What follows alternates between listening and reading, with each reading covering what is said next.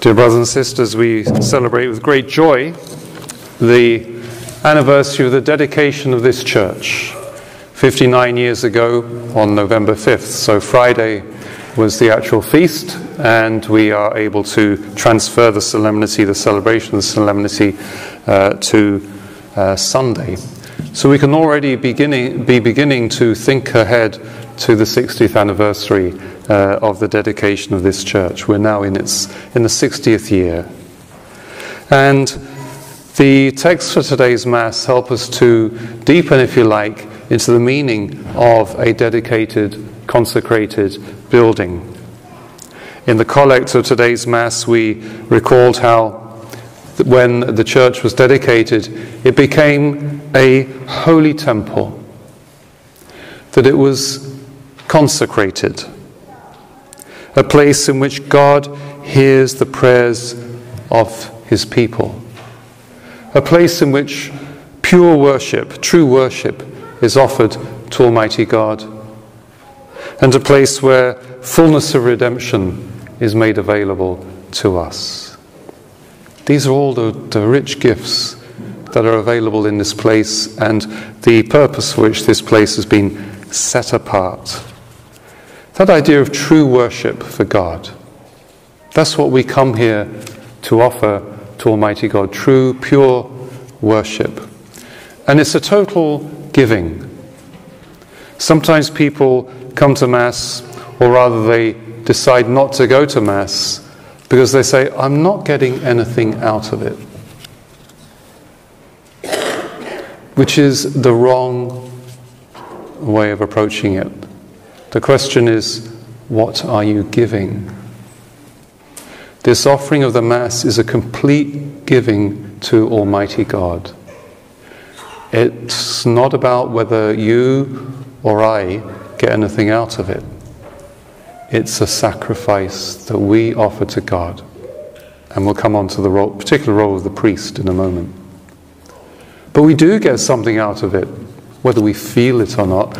We get that possibility of the fullness of redemption, which of course depends on the dispositions with which we come to offer that true worship to God.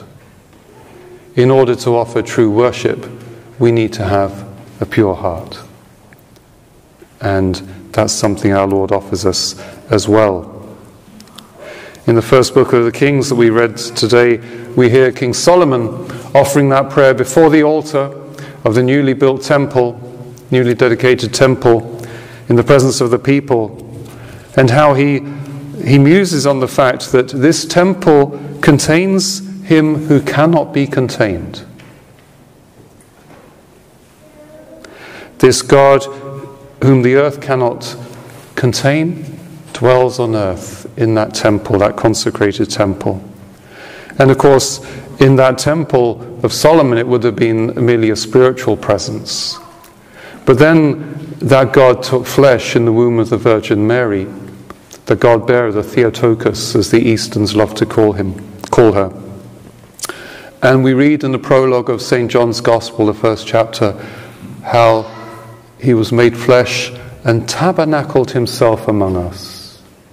He tented himself among us. He came to dwell among us. And so we call that place where the Blessed Sacrament is reserved precisely the tabernacle. It is where God, that tabernacle, contains him who cannot be contained. Isn't that quite something to consider? Which reminds me, can you just get me that nice lace thing from the...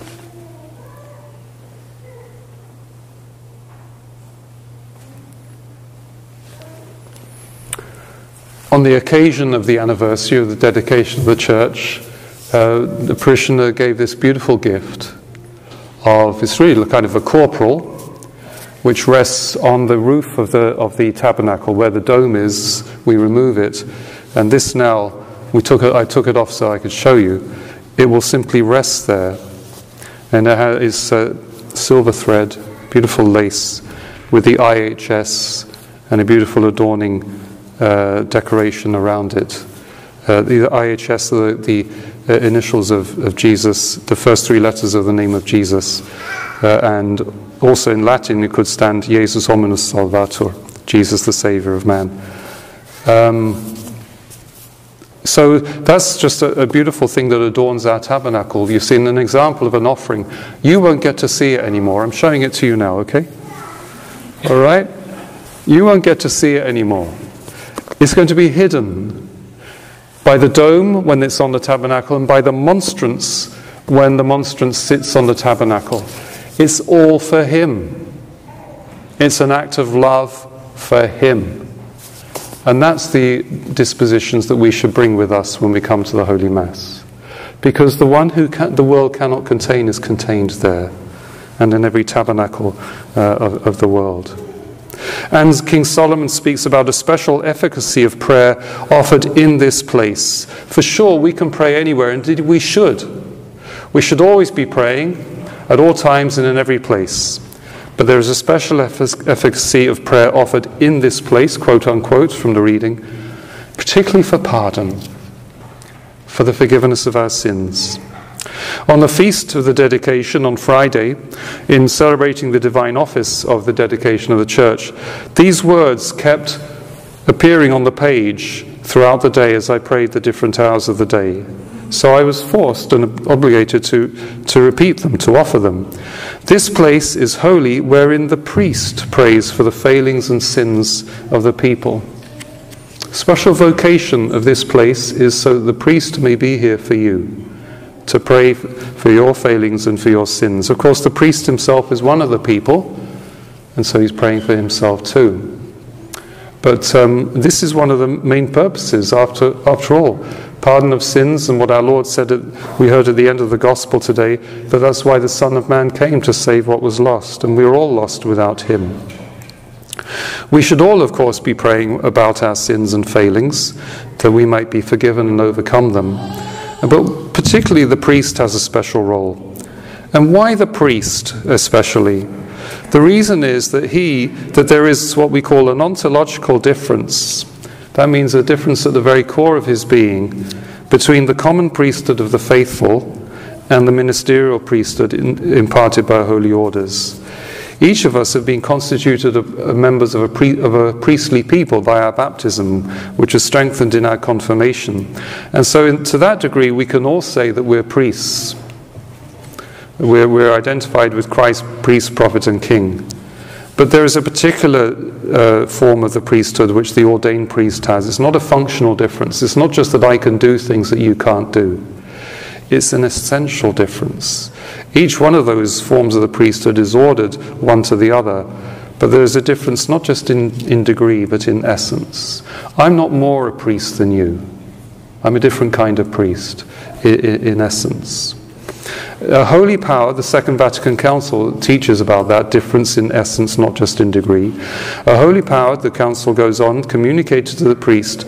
It's given to him so that he can shape and direct the priestly people, effect the Eucharistic sacrifice, offering it for the people who participate in this offering by prayer, acts of thanksgiving, witness of a holy life, with abnegation and operative charity. In other words, the ministry of the priest enables the people to live a more authentically holy Christian life, enlivened by charity. And Pope Pius XII, before that, had written in his encyclical Mediator Dei on the liturgy, when he says, one is the priest, Jesus Christ, whose sacred person is represented by his minister, who by virtue of the priestly consecration he received is assimilated unto the high priest and has power to work in the strength and the person of the same Jesus Christ. With his priestly action, in a certain way, the priest lends to Christ his tongue and offers him his hands. So you can think that there's this one priest, Jesus Christ, and there are those ordained, and there is like a coalescing of the two, where the priest, the ministerial priest, is somehow assimilated into that priesthood of Christ. So that when you come to Mass, you should not see the priest.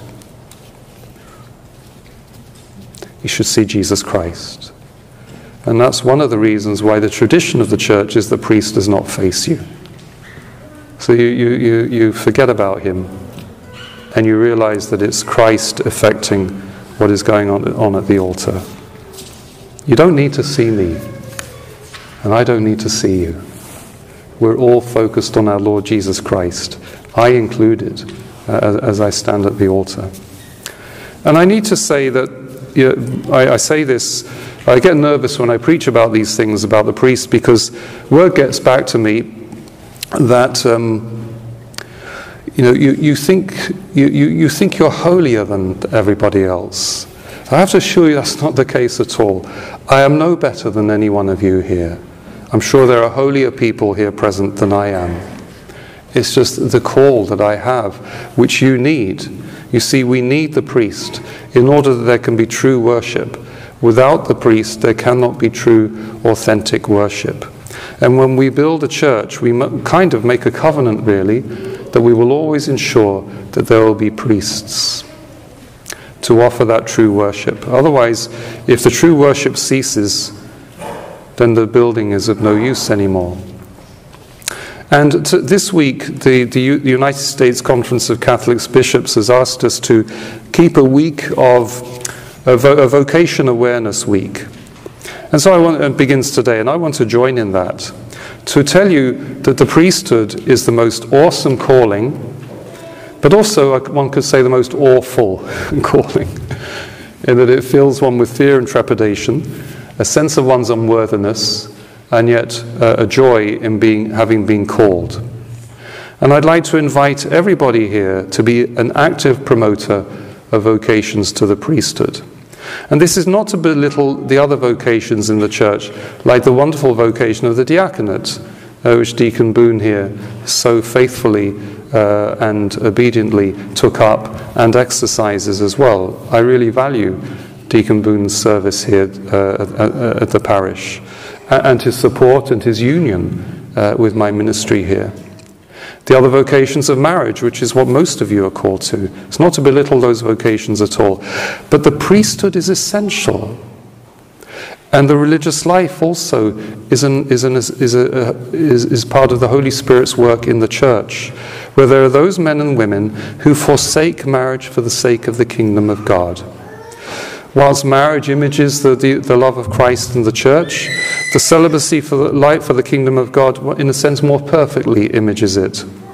Because in the priest, particularly, there is an image of Christ who is the bridegroom, who espouses himself to the church, who is his bride. And that's a perfect marriage, even though it sometimes has its rocky moments. But it's a perfect imaging of the unity of Christ and the church. And the religious woman who dedicates herself to virginity for the sake of the kingdom of God makes that decision. She wants Christ to be her exclusive spouse. And in the early church, many virgins were martyrs because they refused to marry, but wanted to be spouses of Christ only.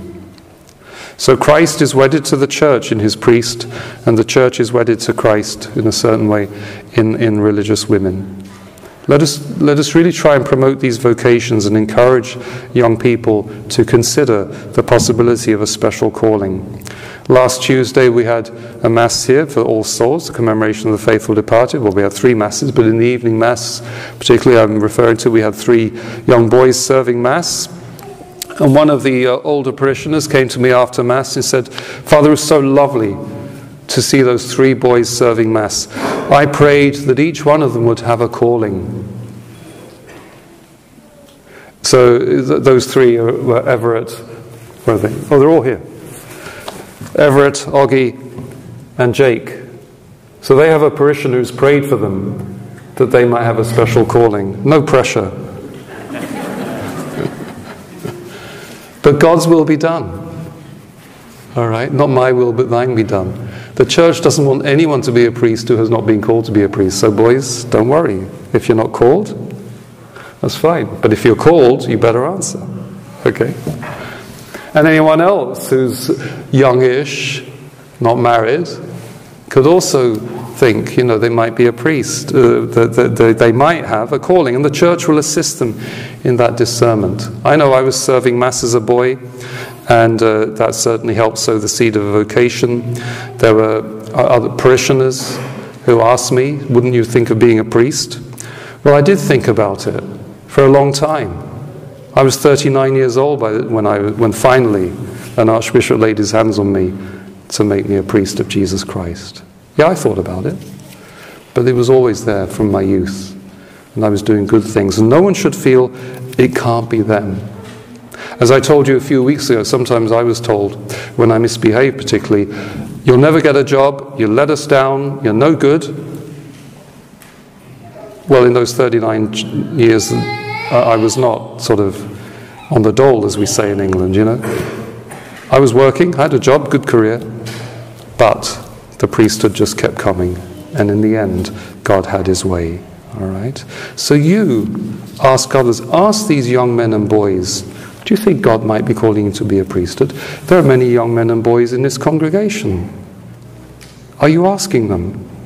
Parents, are you asking your children to consider the possibility of a vocation to the priesthood or to the religious life? Because without the priesthood, there will be no true worship. And it's our job to make sure that we, as this parish, engender, if you like, another generation. Not just of good practicing Catholics, but also of priests who can serve through that ministerial priesthood. Think of the joy. Oh, by the way, there's a really funny poster here which was sent out for Vocations Awareness Week, which I haven't been able to display yet, but I thought I'd show you. There's a part of the ordination ceremony is when the candidate is flat on the floor as the Litany of Saints is being prayed over him. And this went viral a year or two ago, this image of a little boy who was at an ordination ceremony, and he came up the side, he saw what was going on, he got up close, and he too lay down on the floor. He wanted to see what was going on. Well, who knows whether he'll be a priest one day. Seeds are sown, and that's what we have to be doing. We have to be sowing the seed.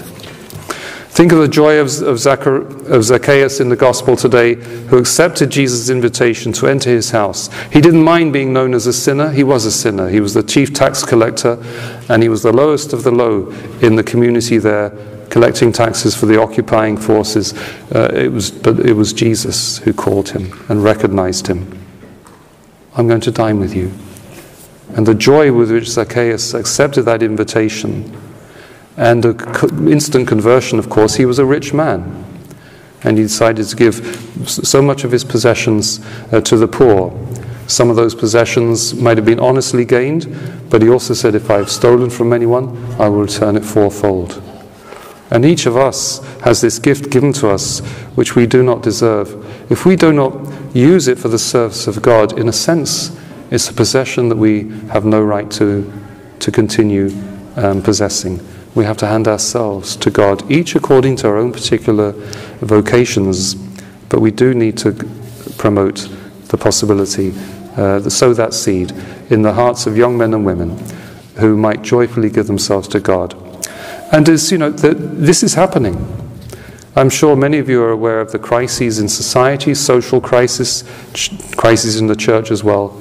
Yet in spite of all that, young men and women are offering themselves to the priesthood, joining religious orders, and they are solid, firm in the faith, desiring to give themselves, zealous for souls, want to spread the word of God, serve others, and be espoused to Christ.